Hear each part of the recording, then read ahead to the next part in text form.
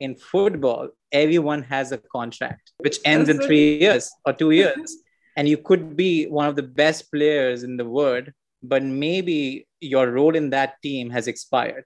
But that doesn't mean your role in football has expired. You would really smash it.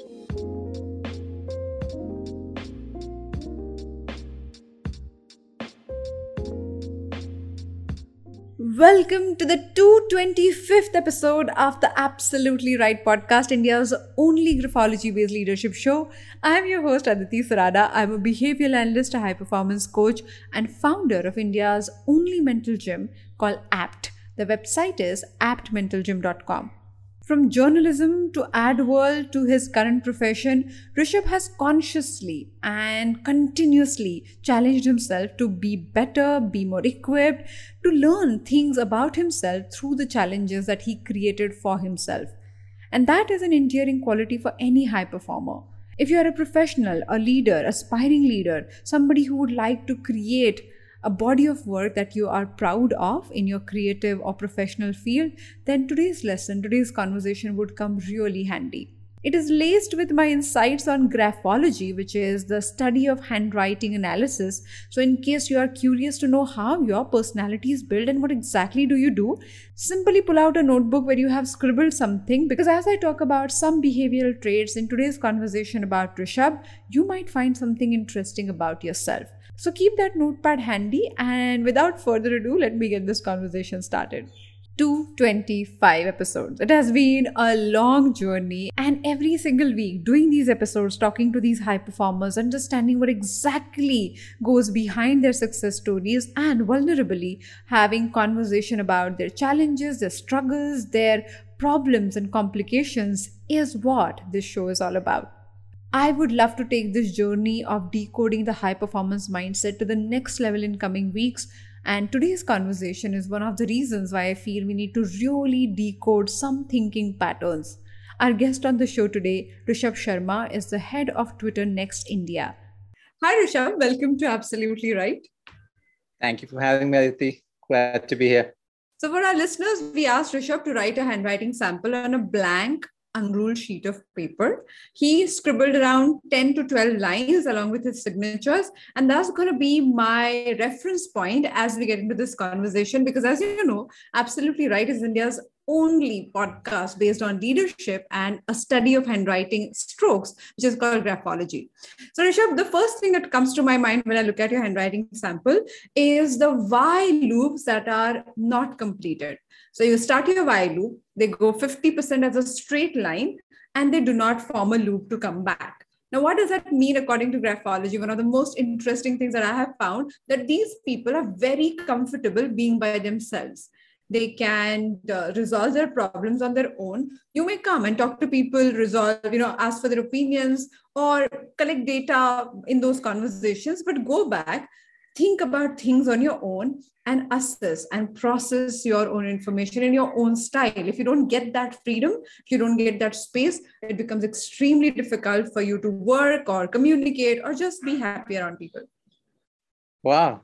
I wouldn't have guessed this thing. It is so exciting yet intimidating to have your handwriting being analyzed, and as I wrote in the sample, I think it's been a while that I've written on a piece of paper, right? So yeah, appreciate you making me do it. And yeah, I would say that is quite on point. My first escape to anything is to find my own space. I tend to collect my own thoughts before I express them. So yeah, I can't debate that. Really, really interesting. So on our show, if you find something accurate, you say it's absolutely right, because that's the name of the show. Oh, okay. Let me do this again. It is absolutely right. On point, right? Okay. Thank you. So another aspect that I find fascinating is the way a small lowercase letter T is written. That one letter can reveal a lot of information about us. Now, in your case, it's like a plus sign, but the horizontal line of that letter, which we also call the T bar, flies to the right side. It does not leave the contact with the vertical line, but it is predominantly on the right side. Now, all of this together, what it means is you are extremely clear with what you think or what your opinion is, and people are also equally clear about what your opinions are, because you say things for what they are. If they don't ask you for your opinions, you do not talk about it, but if they do, you say what you mean, what you believe in. Not everybody is ready to digest that, but if they ask you, that's what they have to be ready for. I am actually finding the tea straight away because this is something I have to absolutely. I'm glad I have the sample right now, and I'm trying to understand. Yeah, that does fly here and then stays there. Wow, this is fascinating. Yeah, I would say like I do I do express when I have to express, and I would be very clear and transparent. I acknowledge that. You Uh, call a spade, basically. yeah, I would do so. Having said that, I'm sure like sometimes context always matter. Right. I'm someone who definitely has empathy before your voice, right? Before you speak. So yeah, I'll keep an eye on this one. Now that I have this understanding that I pretty much never had Yep. about how I deal with my thoughts, how I am comfortable in my space, and then how I'm really comfortable in saying what it is. So the fact that the T bar, the horizontal line, moves Right. to the right, talks about you being futuristic, which means Okay. every project, every idea that you pick up, you need to know how fast it can be implemented and what exactly you're going with it. You Okay. cannot just wait and dwell over the idea if you're like, yeah, one day it will reach somewhere. That doesn't work for you. So the position of the T bar, the formation of it, overall, you are an end result oriented leader who would take this big vision, break it into smaller parts, and work on that one part at a time. And this is not because you're a leader today. Even as a child you did the same thing, even as a teenager you did the same thing. This is how you process and how you make sense of things and find your own style and rhythm with it. I can always see you smiling there. I am like, yeah, this seems like, sometimes you speak to a mirror and I'm like just trying to, instead of acknowledge, I know now being on brand, it is absolutely right. That's the way to say it. Yes. Yeah. Yeah. I'm just sort of reflecting while you're speaking about the journey I've had. I mean, far before I even started working. So yeah, there's this Piscean in me, right? We tend to look forward miles ahead. There's this future that we imagine before even we go to bed. So I perhaps have done that. I continue to do that. I will continue to do that for years ahead as well. So I do that. I have become better in breaking the journey in parts to lead towards that vision. I wouldn't say that I was. So that is where it is almost right, but it feels like now, yeah, from the journey from being almost to absolute, I can do that, and I hope to continue that. I think it's important to have a future that is somewhat there that you can imagine, because if it's really vague, it's very abstract, you wouldn't really know which path to take. So I think I do have that insight and clarity, but yeah, I'm still trying to put the pieces together, and like I said, I find my way. I find my way in the uncertainty of the life, right? So, Rishabh, I wouldn't know, yesterday that we were speaking Yeah. while we were preparing for this conversation, you said you consciously chose to culturally shock yourself.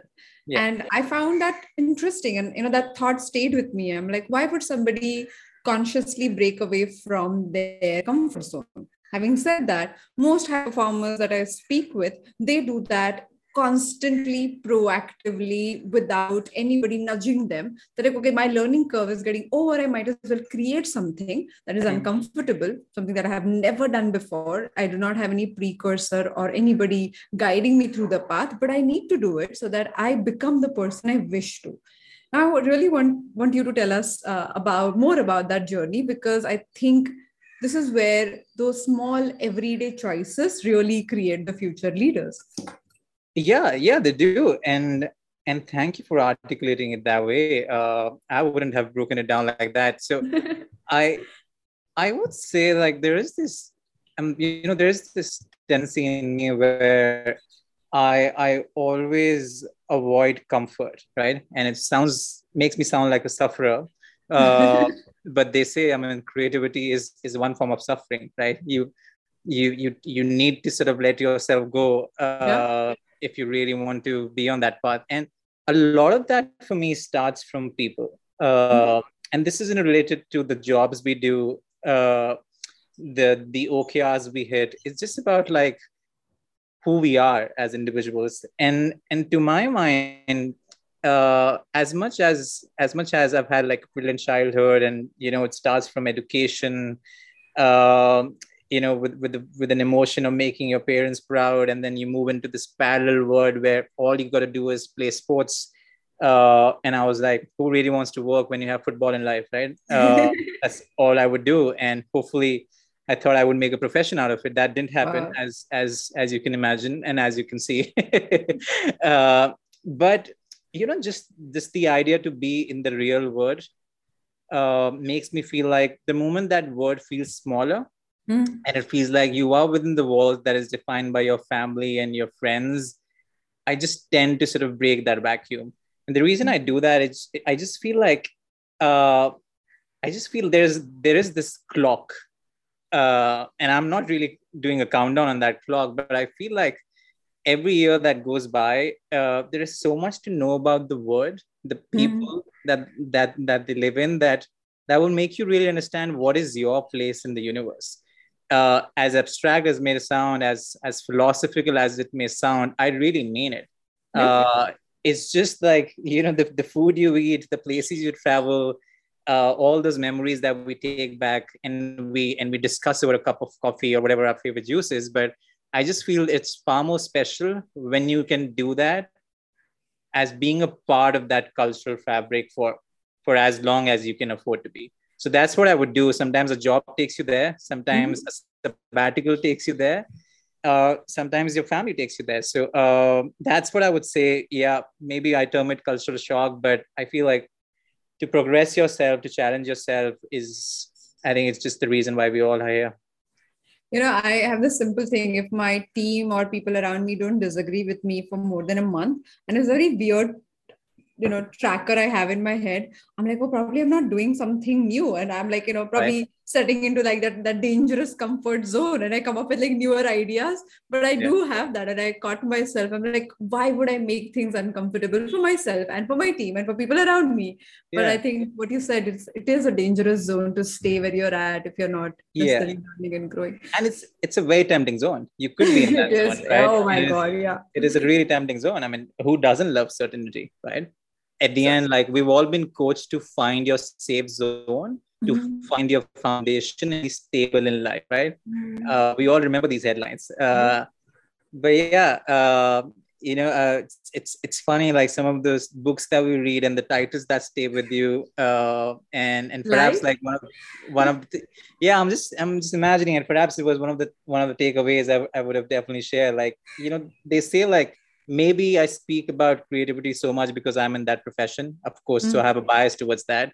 But even if I wasn't, I just feel like that skill is almost the courage that you need to avoid certainty, right? Because you need that courage, and the maybe. courage to avoid certainty, I think that's like the brilliant line. I'm going to definitely write and think about it because it does. It is like Yeah, such a small thing, but it defines everything in your life. And it does. yeah, Yeah, just brilliant. and we're just finding that courage every day, every moment. So hopefully So we you make it. spoke about how you were in a very stable Yeah. media giant kind of a job, which was your dream job, and then over one LinkedIn message, you decided to drop what you're doing and take up a job in a country, in a culture, in a space that you had no clue about.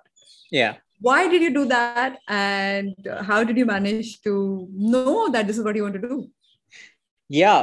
Let me start by saying I definitely did not know that Okay. I want to do that. It was an unknown. So I would be lying if I say that that is it. This is the message I was waiting for, and that's the country I wanted to really sort of travel and probably establish myself. So yeah, I mean, the choice to, I mean, you've spent decade and larger part of your life in India, and then you suddenly sort of decide to go to Middle East. That could be daunting, right? It's not a culture that that comes to us naturally. It's not a place that we have known, or at least I have known, right? So the whys and why I would want to do that, and why I felt it, it just felt like, and that was a professional emotion, like, someone being in the media, uh, being in marketing as a function. You've been sort of imagining how people do certain things. You've been trying to research how they make choices, and you've been thinking yourself that you make brilliant ads, and you will be a fascinating marketing professional. And I was like, I really doubt that. Sometimes marketing could be such a vacuum that you feel you're doing brilliant work, and you feel like there are these 100 people that have complimented about your work, and you won awards, and that is why you're a great marketer. It could be that easy. But but there are millions out there who probably still laugh on some of that work, right? So I was like, yeah, it's really important to probably really sort of leave everything that you know, right? It's almost like sort of shedding the baggage of what you've learned through education, through homes, through your life, and see where it takes you. So that is the only reason I did that. And I say, more than a job switch, it was a life switch. It wasn't a job switch, because it's not like I found a dream job and I was like, okay, I'm going to go and catch it. I just thought I found a good break, and that would have brought me closer to who I am as a person, probably would have exposed deficiencies in me as a person, and probably would have just made me feel slightly more confident about my own identity. So, and I wasn't wrong. If I look back, Why do you say that? What was it that you did in that experience, or that experiment, that was an eye-opening experience for you? Yeah, I think there's a lot there to unpack. I mean, there's a whole conversation for another day, but I'll try and be succinct about it. One, it's to start from being vulnerable. I knew things would not be easy, and I knew, like, it would take a while to understand, like, this is how it needs to be done here, right? So you just need to really embrace that, right? Because, well, it takes only 3.5 hours flight for you to come back home, right? It was that easy. Not that far. So I think just being vulnerable and being okay to not be okay was something that was an acquired skill, which I did. Yesterday you were talking about how the routine was different, like more practical way of, like, so that people can imagine. This would be like so nice, because what you said yesterday just created vivid imagery in my mind. Yeah, exactly. And I think it just, like I said, it just started from how you start your day one in the country, right? Versus the job. So I mean, the idea of, like, okay, where do you live? And where do you want to live, right? Do you want to be on your own? Do you really want to take a plunge and find people from diverse backgrounds and start imagining your breakfast and your dinner with them? And I was like, it has to be the latter. If you're going uncomfortable, if you're going in, you might as well be all in, right? Otherwise, who would know that? Did I fail or did I succeed? So I still remember, right, the first week where I was sort of hunting houses, and then I landed up inside this one giant building, and the first person I met, someone from Egypt, right, who will happen to be my first roommate there. And I was like, yeah, I think this should be fun, right? You're living in this, what do you call, not that massive space, which means, like, you got to make space for each other, and you have to adjust to everyone's routine, and that's where the learning starts, right? Someone preferences, how they're sharing about their life, how you're sort of discussing things, because that is where all differences come in, right? Because it is vastly different than what we were doing here, right? Every single thing, pretty much, I believe. Every single day. So that was it. I think, to me, just the idea to sort of live as a resident, be amongst people that actually call that country home, and then make space to embrace the unknown was special. Like, the festivals you celebrate, the food you eat, the places you go, it's just been so drastic. So I think that was just fascinating, and it does sort of make you come closer to who you are.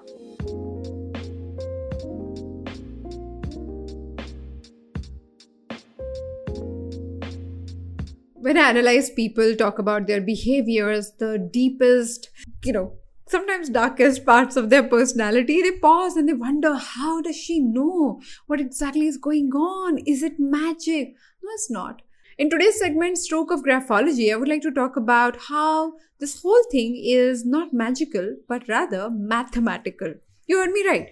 Behaviors are mathematical because, like numbers which have value, our emotions have certain value.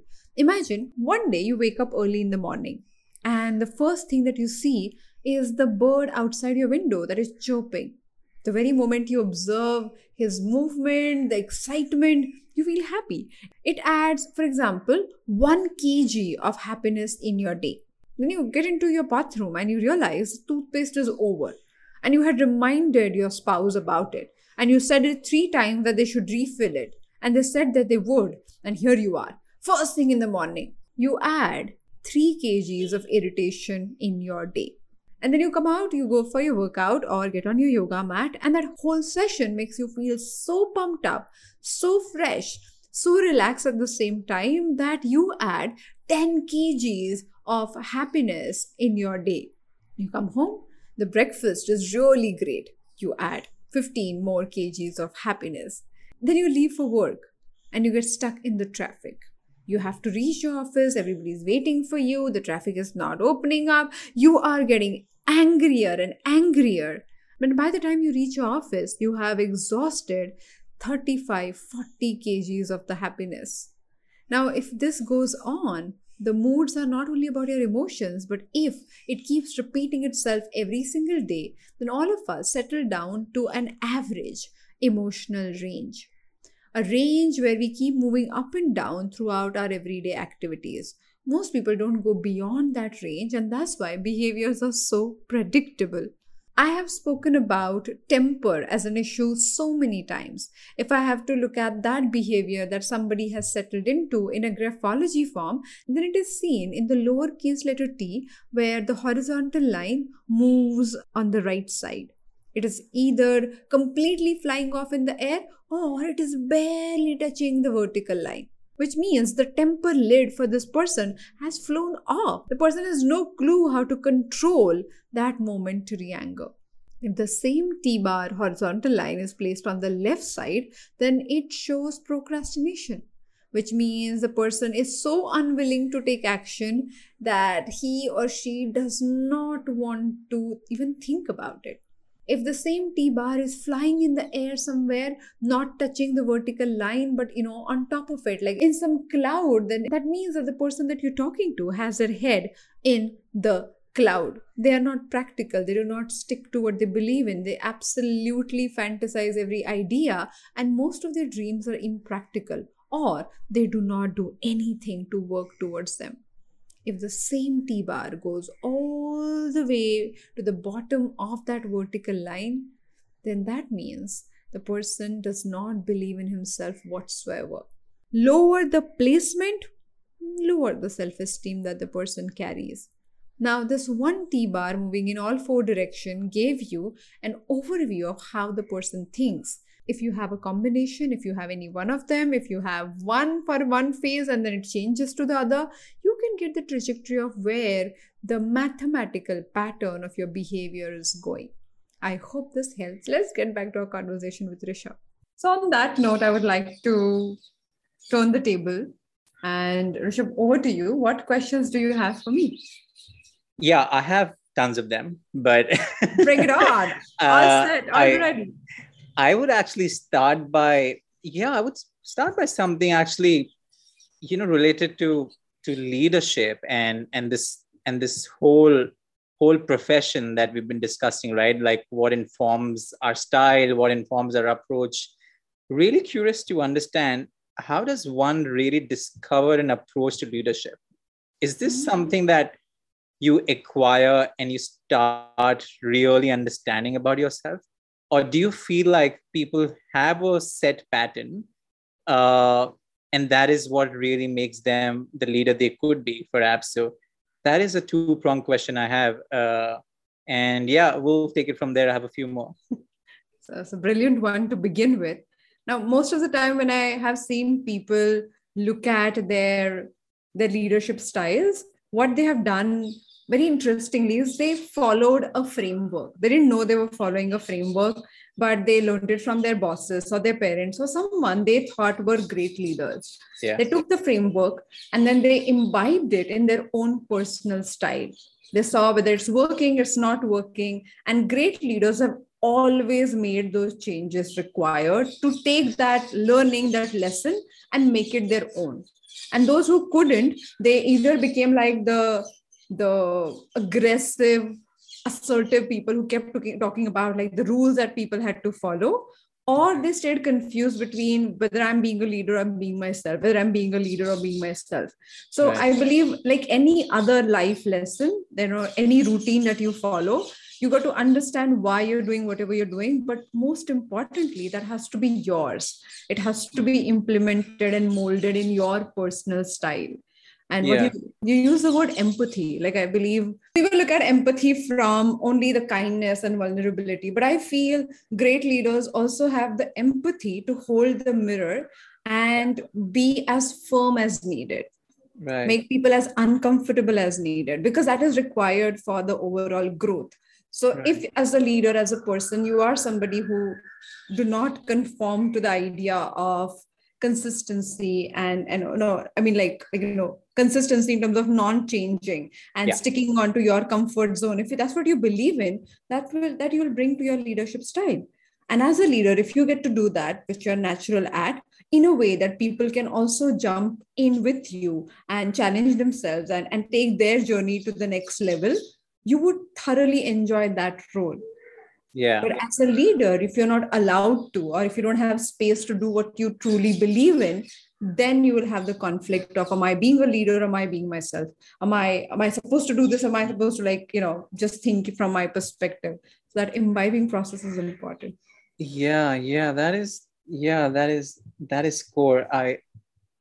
I really caught on to, and I think it's it's the friction between you being yourself or you being a leader. And I think there are times when you are so caught up in that friction, that it just becomes tough to understand, like, okay, what is the real identity that you really do want to express. So yeah, I'm just yeah. gonna borrow from your love for football, though I don't understand sports, but I'm just saying, when you look at any player, sometimes you might have a personal preference to play in a certain way. But Hmm. when you look at the point in the game that you are at, you require to do certain things that you otherwise won't do. You don't like to. But Yeah. that is the need of the game that you're playing. If you don't do it for your team or for the game, then as a Yeah. team, you won't be able to achieve what you are at or what you would like to. I think the same thing is applicable to any Yeah. leadership. Yeah, there you go. I would never debate a football analogy, and you just validated why it means so much to me.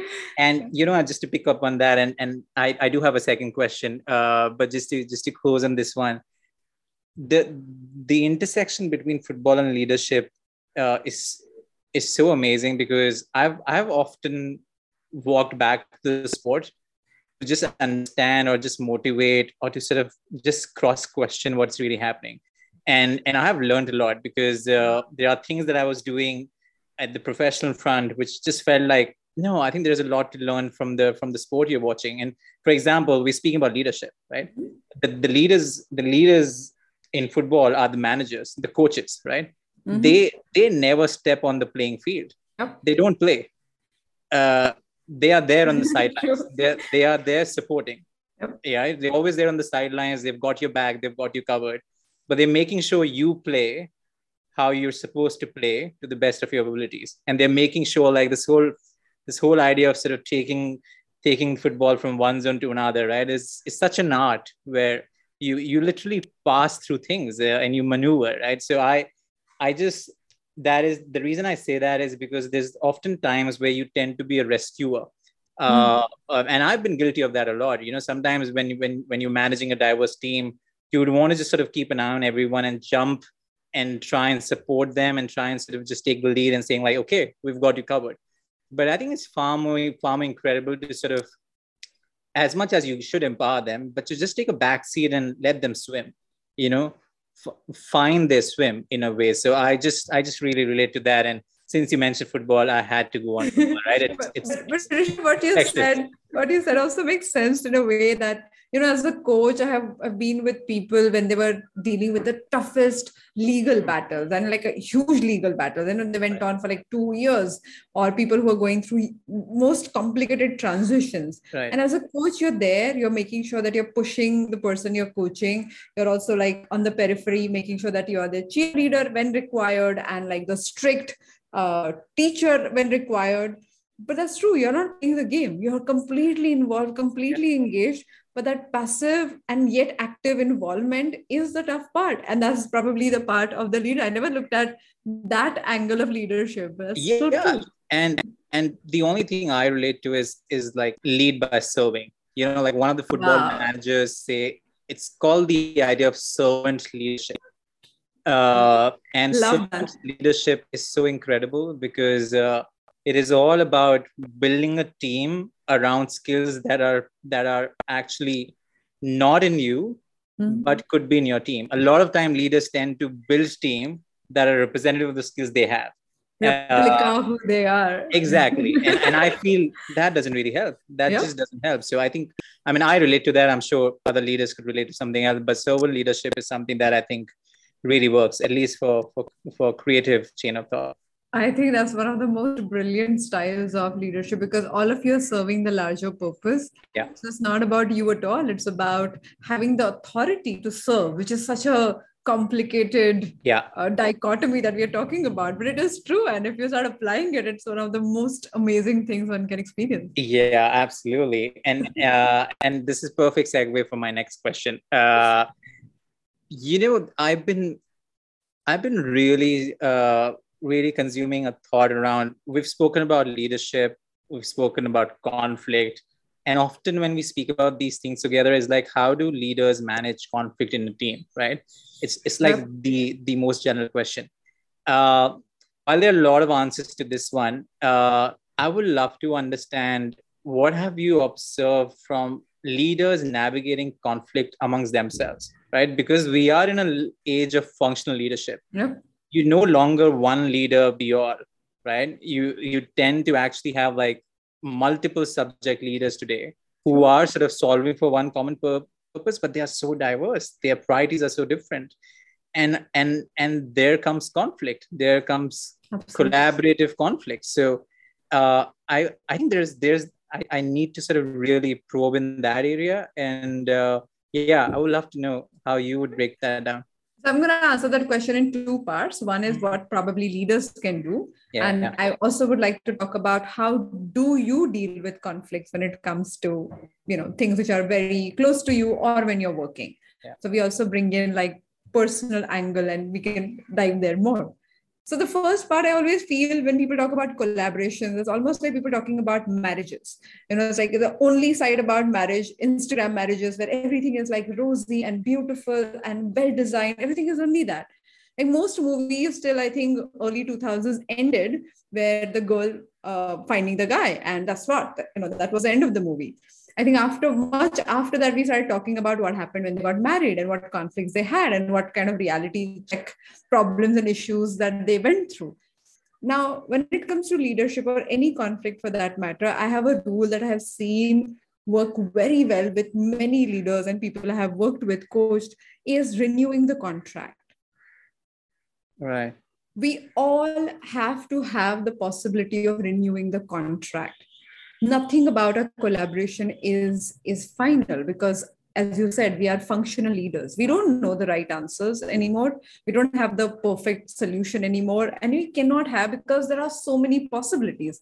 Before Google, we looked at one problem and said, there's one solution because my grandfather said that, or my father said that. Now we're like, any possibility can be a solution.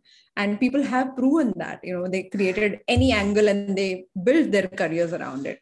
So in the space like that, all we can do is we ask ourselves this one question: is it really serving the purpose that we are on? Is it really serving the project that we are working on? And if it is not serving, we should have the possibility of renewing the contract.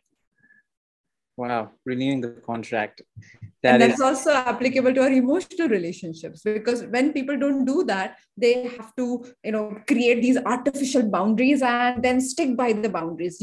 I function like that, I function like this. You don't know what works best in a new relationship, in a yeah. new space. So if you walk in with some clarity of what you would like to create here, or what kind of space you would like to build, and Yeah. if you keep questioning your own comfort zone, is where the growth will happen. So Yeah. you walk in, you figure out this is probably the space I would like to create. But people you collaborate with, you tell them that we will figure this out together. And as you do that, you say, this is our initial agreement. If it works, great. If it does not, let's renew it in a way it works for you, works for me, doesn't work for you, doesn't work for me, so that you're not necessarily breaking the relationships, you're renewing the spaces that you would like to work with. And I'm Yeah. borrowing this concept from one of the conversations I heard from Esther Perel, who is a New York based relationship expert. Mm-hmm. And she says smart couples who are like married for a very, very long time, they choose to marry one another, not practically, physically, Yeah. but emotionally, over and over again. Gotcha. They choose each other in newer relationships, right? So Yeah. if you don't accept that your partner has improved, evolved, changed, or deteriorated, become a different person, and if you don't choose to be and build a new relationship with that person, then you would expect them to be the way they were 20 years ago, 5 years ago, Yeah. before getting married. So all of that doesn't exist, right? Like we all change and evolve. So that aspect of being able to create new contract every now and then, whenever you think it you need to, I believe is our responsibility. We can't put it on other people. Yeah. I have to say, I have found my headline more than anything.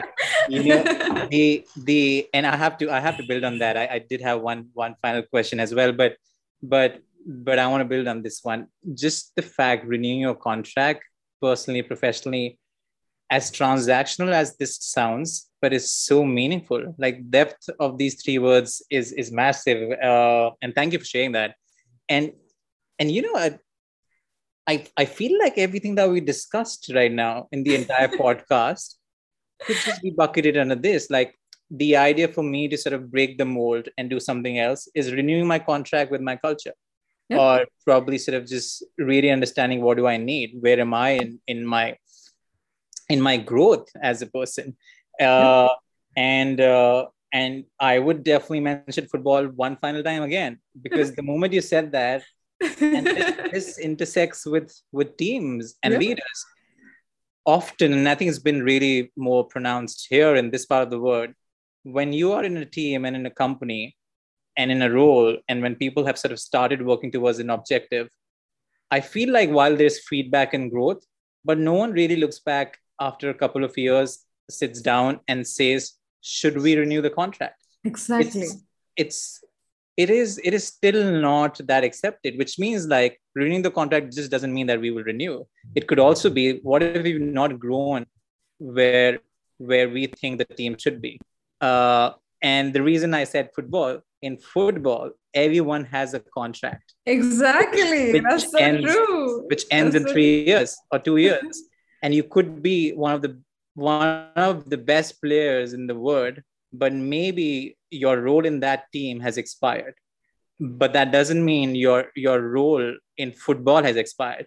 You would really smash it, right, in a team that really needs you at that stage. So I just wish, and yeah, as you can see, like I just wish that part of football, which is, that is what you mean by high performance culture. That is Yeah. what you mean by, yes, you should create psychological safety, but it shouldn't come at the cost of making people feel like this is the job you can have for a decade. You should have it if you can wake up for it every single day and challenge what you did Yes. yesterday. But if you can't build for tomorrow, you should question. Leaders should question, and I think it should be appreciated.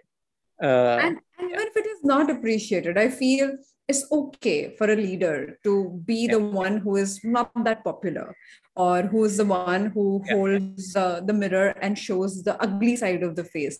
And I have seen that, as a coach, in the moment people have felt this is uncomfortable when I held that mirror for them. But over a period of time, they came back and they said, thank you for doing it, because no one else had the courage to show what was actually going on. So I feel people, if it is done in a kind and firm manner, then people understand that it is happening for their benefit. But Yeah. if it is done in a harsh and always, so I always feel like this as a leader, as a person, if you're triggered, if you are not in control of your own emotions because of the conflict that is happening in front of you, then we have a challenge, because then you're not Yeah. thinking straight, then you're like only making emotional decisions. But if you Yeah. take a step back, as you were talking about it, and like really look at things for what they are, Yeah. and then take the same call, talk about the same thing, then the whole game is completely different. Yeah, there you go. And as Steve Harvey in some of his famous videos, he said, right, don't get in a habit of collecting red flags. And we do that often. We do that in the personal sphere of life. We do that in the professional side of life. And I think you need to understand when to drop the ball. Yeah. So many times I feel red flags are not the reasons for you to walk away from the situation. I feel red flags tell you Yeah. what are we walking into, because all of us have red and green flags, and that's how it's going to be. Yeah. It's not about not having red flags. I think that's what is becoming a new idea of a relationship or a perfect employee that you go to hire. Yeah. They shouldn't have red flag, or as minimum as possible. Yeah. More people study, I think it's absolutely impossible for us to have people who are Yeah. only perfect, because that means a flawed human being to begin with. Yeah. Yeah. Yeah. Now, Exactly. I'm going to answer the second part of the question that I said, how do you deal with conflict and what is your style here? Now, as I spoke about why loops are, like a straight line, they're incomplete, but that's not applicable to your G loops. They are complete. They are, quite imaginative. What I mean by that is, if the loop is wider in its width, we speak about imagination that person brings in. Now, every time you get into a conflict or walk into a conflict, your mind starts becoming imaginative in a way that you want to come up with multiple solutions. And people might insist that, why can't you come up with one? Like, let's think about this one solution. You're like, but what if we haven't thought about this? And what if that something else is available, that someone else might have an answer? So you're always looking for a solution that might optimize the future, or might optimize the future solution that you might get. So, and people don't get it most of the time. They're like, why can't we fix it right now and just move on? They're like, why not to use this as an opportunity to figure out what we want to do? And that could be a space where people misunderstand you in a moment, or in that, in the middle of a situation. Yeah, it's something I would want to reflect, because I think few things require you to pause, reflect, and then understand. Yep. And the fact that you say that, I mean, imagination is something I spoke about, right? I think I'm like, I don't know whether that's fortunate or unfortunate. I'm just always blessed with this series of thoughts that just keep flowing, and they can flow during conflicts. So I relate to people seeking clarity, especially in conflict, right? You wanna be very clear. So it's something to really reflect upon, and I think that is perhaps the beauty of the journey, where if you really had it all, if I had it all right now, I mean, I wouldn't be a leader also now. I think I would just go and be in peace. But it is something to sort of absorb and break it down. Yeah. We run India's only mental gym for high performance, and nobody knows what mental gym is, and nobody knows how to run it. Like, we have no clue about it. Yeah. And today morning I woke up and I was just like looking at a launch that we just did last 1 month. We worked very hard from making films for the first time to, like, there's so many things as a business you constantly evolve and do that you haven't done before. And I look back and I'm like, oh my God, I am so happy and I feel so privileged that you got to do this, something that otherwise, without the business or the opportunity, you wouldn't have got a chance to do. And I feel what you're saying is a privilege of solving problems, dealing with conflicts, walking into things that otherwise you wouldn't do. Yeah. And that exactly. I feel is the best part of the story. Exactly. And the fact that it's also the ability to see a problem. Yeah. So often people just don't see that, right? Because the clarity and just the clear vision which is where you headed, just really stops you from seeing the variables. So if you Absolutely. don't sort of really expose yourself to diverse problems, you wouldn't have the solutions. And I think the example that you shared about like the initiative and the purpose behind the initiative that you've created is just, it just is testament to that, right? To making those choices. So yeah, props on that one. Over to the last question that you have. Yeah, I felt like your one answer just covered a plethora of questions. So and it was basically, for me it was, and I think it's a good one to end with. Just to zoom in into actual role and things that are more closer to me, right? Leadership is very varied. It differs from industries, differs from countries, from cultures. And also when you are part of a creative ecosystem where the purpose of your leadership is to really empower creativity in individuals, right? Is to sort of empower them to make mistakes, but not the same mistakes. It is to sort of really push them to sort of go in territories that even you haven't gone, and just keep continuously challenging. And in such an environment, right, you do create a sense of ownership, but the creative zone is very cerebral, right? It's you just tend to imagine a lot. So Yeah. in such an environment, I often have this one question, that how do you also coach accountability in a profession that is driven by creativity, where you need to just flow, right? Rather than having, like, what do you call a checkpoint. uh, right? It's just something which is not a question, it's an observation, but yeah, I'm sure you can break that down. But this is beautiful that you say, because when you say, the creativity coming from the flow, I study a lot of this concept of mindset of flow, which is Mihai Csikszentmihalyi's whole idea of optimum psychology. Have you heard of it? No.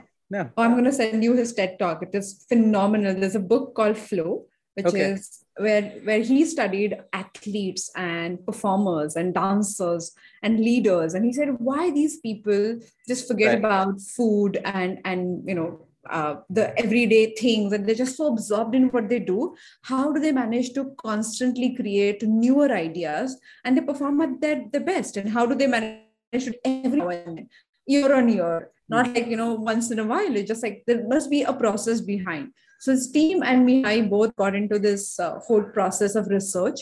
And what they found was fascinating. What they realized is your mind has an ability to trigger certain level of high performance. Okay. A space where your skill sets are challenged, you're going a little bit beyond what you already know, but at the same time the challenge that situation is presenting is also slightly higher than what you can achieve. So if you don't have the skill set, you'll feel anxious. If the challenge is not good enough, you'll feel apathy, boredom around it.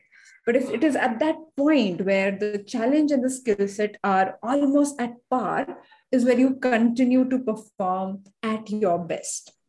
Right. So we got to identify what is that, because accountability is about that external challenge being met or not met. And the internal flow is about your skill set being at that point or not being at that point. So you can't simply say that, okay, I was being so creative that I forgot about the target, because then as a business, you can't function. You can't say that, oh, I'm so focused on my number that I didn't think about creating newer ideas. Then again, as a creative business, you can't function. So to be able to find that midpoint of flow state of mind, one can cultivate it. And that's a large part of the work that we do. Like we call the whole coaching space is if there's one statement that I serve, is find your flow. Because I feel flow is a space where people just come alive and they do things beyond their own abilities. Like I started analyzing handwritings when I was 14. Before any training could happen, nothing was available. I'm a dyslexic, so probably my brain had the ability to do that, and eventually I trained myself, and this career became like possible. But I don't know any other graphologist who works in a space that I could, and that's creative and that's challenging. But every person I met Thankfully, because I started working with leaders very early, it's a challenge, right? It is not a formula that you know. They throw you in spaces that you don't know how to swim back from. And Yeah. this is where every day the flow is created. But if Wow. Yeah. you do not do that, and that's why I love when you said, being uncomfortable is something that you choose every now and then, is where the flow is created. So I'm sure you have flow moments that you do not define like that. But Hmm. having a framework to look at things from this perspective would allow you to now maximize it, trigger yourself into it. You can observe exactly what you do that brings in the flow very naturally. And many athletes have a routine right before their game, Yeah. because over the years, after practicing multiple things, they know what can they do in their routine. Should they take hot shower, cold shower, like keep their whatever, that also becomes like a ritual that they follow. But they just do things that can put their minds and bodies at the best possible level, in Yeah. short, in a state of flow. Wow. I need to catch up on this reading. This is the best pitch for flow. And there's a lot there to unpack. I would definitely probably reference this with things and rituals flow. And I relate to what you said. Sometimes it's about matching the talent with the challenge. Perhaps brings accountability, or perhaps brings deficiency. And it's important to acknowledge both. And yeah, for equal measures, sports professionals have rituals, like you said. I mean, and they could be like really weird. I mean, if you're Nadal, then you'll understand where to keep the bottle every time there's a break. Yes. And I'm so glad for equal measure I spoke about tennis for once. So there's another sport I know. It's just not about football for me. So those were my questions, but really grateful. Thank you for sharing your perspective.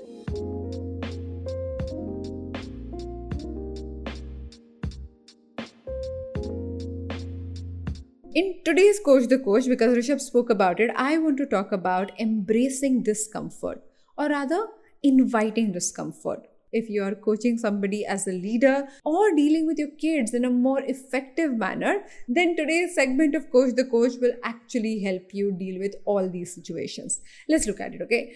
How do we grow? Every growth, when you learn to cycle, when you learn to drive, when you learn to speak, when you learn to do anything for that matter, there was this one area where you did not know how to look at that problem. You had no clue how things could be, or what you need to add, or what you need to change. But you stayed there. You marinated in that discomfort. And then at one point, when you continued to stay in that space, something magical happened. You realize you have this new ability, new skill set, new way of looking at that problem, and that changed the way you solve the problem. So if you're still thinking, wondering whether it works, it doesn't work, what should I do, what I shouldn't do, just pause and embrace the discomfort, because discomfort, the grind, is where the growth is. And if you haven't given enough thought to it, then think about two things that make you uncomfortable, pick one of them, and add a bit more discomfort there to change and challenge yourself. So I remember, I think this line is by Alain de Botton, where he says, if you're not embarrassed of who you were last year, then you're not growing fast enough. He didn't speak about your education or accolades or family. He said you need to be the judge of where you're going or where you're not, and that is the most important aspect. So if you are there wondering whether you are growing or not, ask yourself, are you making yourself uncomfortable enough or not? Now, before we go to a podcast conversation, as a coach, it's your responsibility to gradually, slowly, steadily make the people in your surrounding, in your team, slightly uncomfortable so that they learn, they grow. That edge of your skill set is where the growth begins, where the magic happens. Let's get back to our conversation with Rishabh. Okay, over to you now. We want to know, what are the three things that only you can teach us? I wouldn't go that far saying that only I can teach the very, very, very competent audience that is listening to us. But what I would say is I can reinforce certain things because I needed that reinforcement. I didn't believe in these things from the day I started knowing about these things.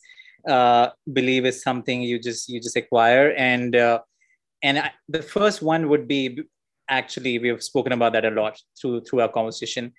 It has to be you you would be in a good position if you choose creativity over certainty, because it's something that is ingrained in us. The idea of being certain with your jobs, being certain with your careers, being certain with your relationships is something matters to us so much, mattered to me.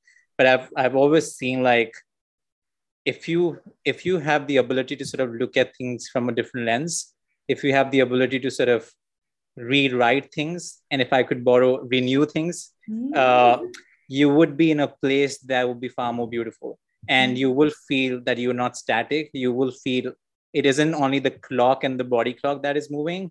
Your memories are also sort of really graduating to things that can manifest ahead, right? So I believe in that. It's something that I've always sort of sawn by through my careers, and I would continue to do so.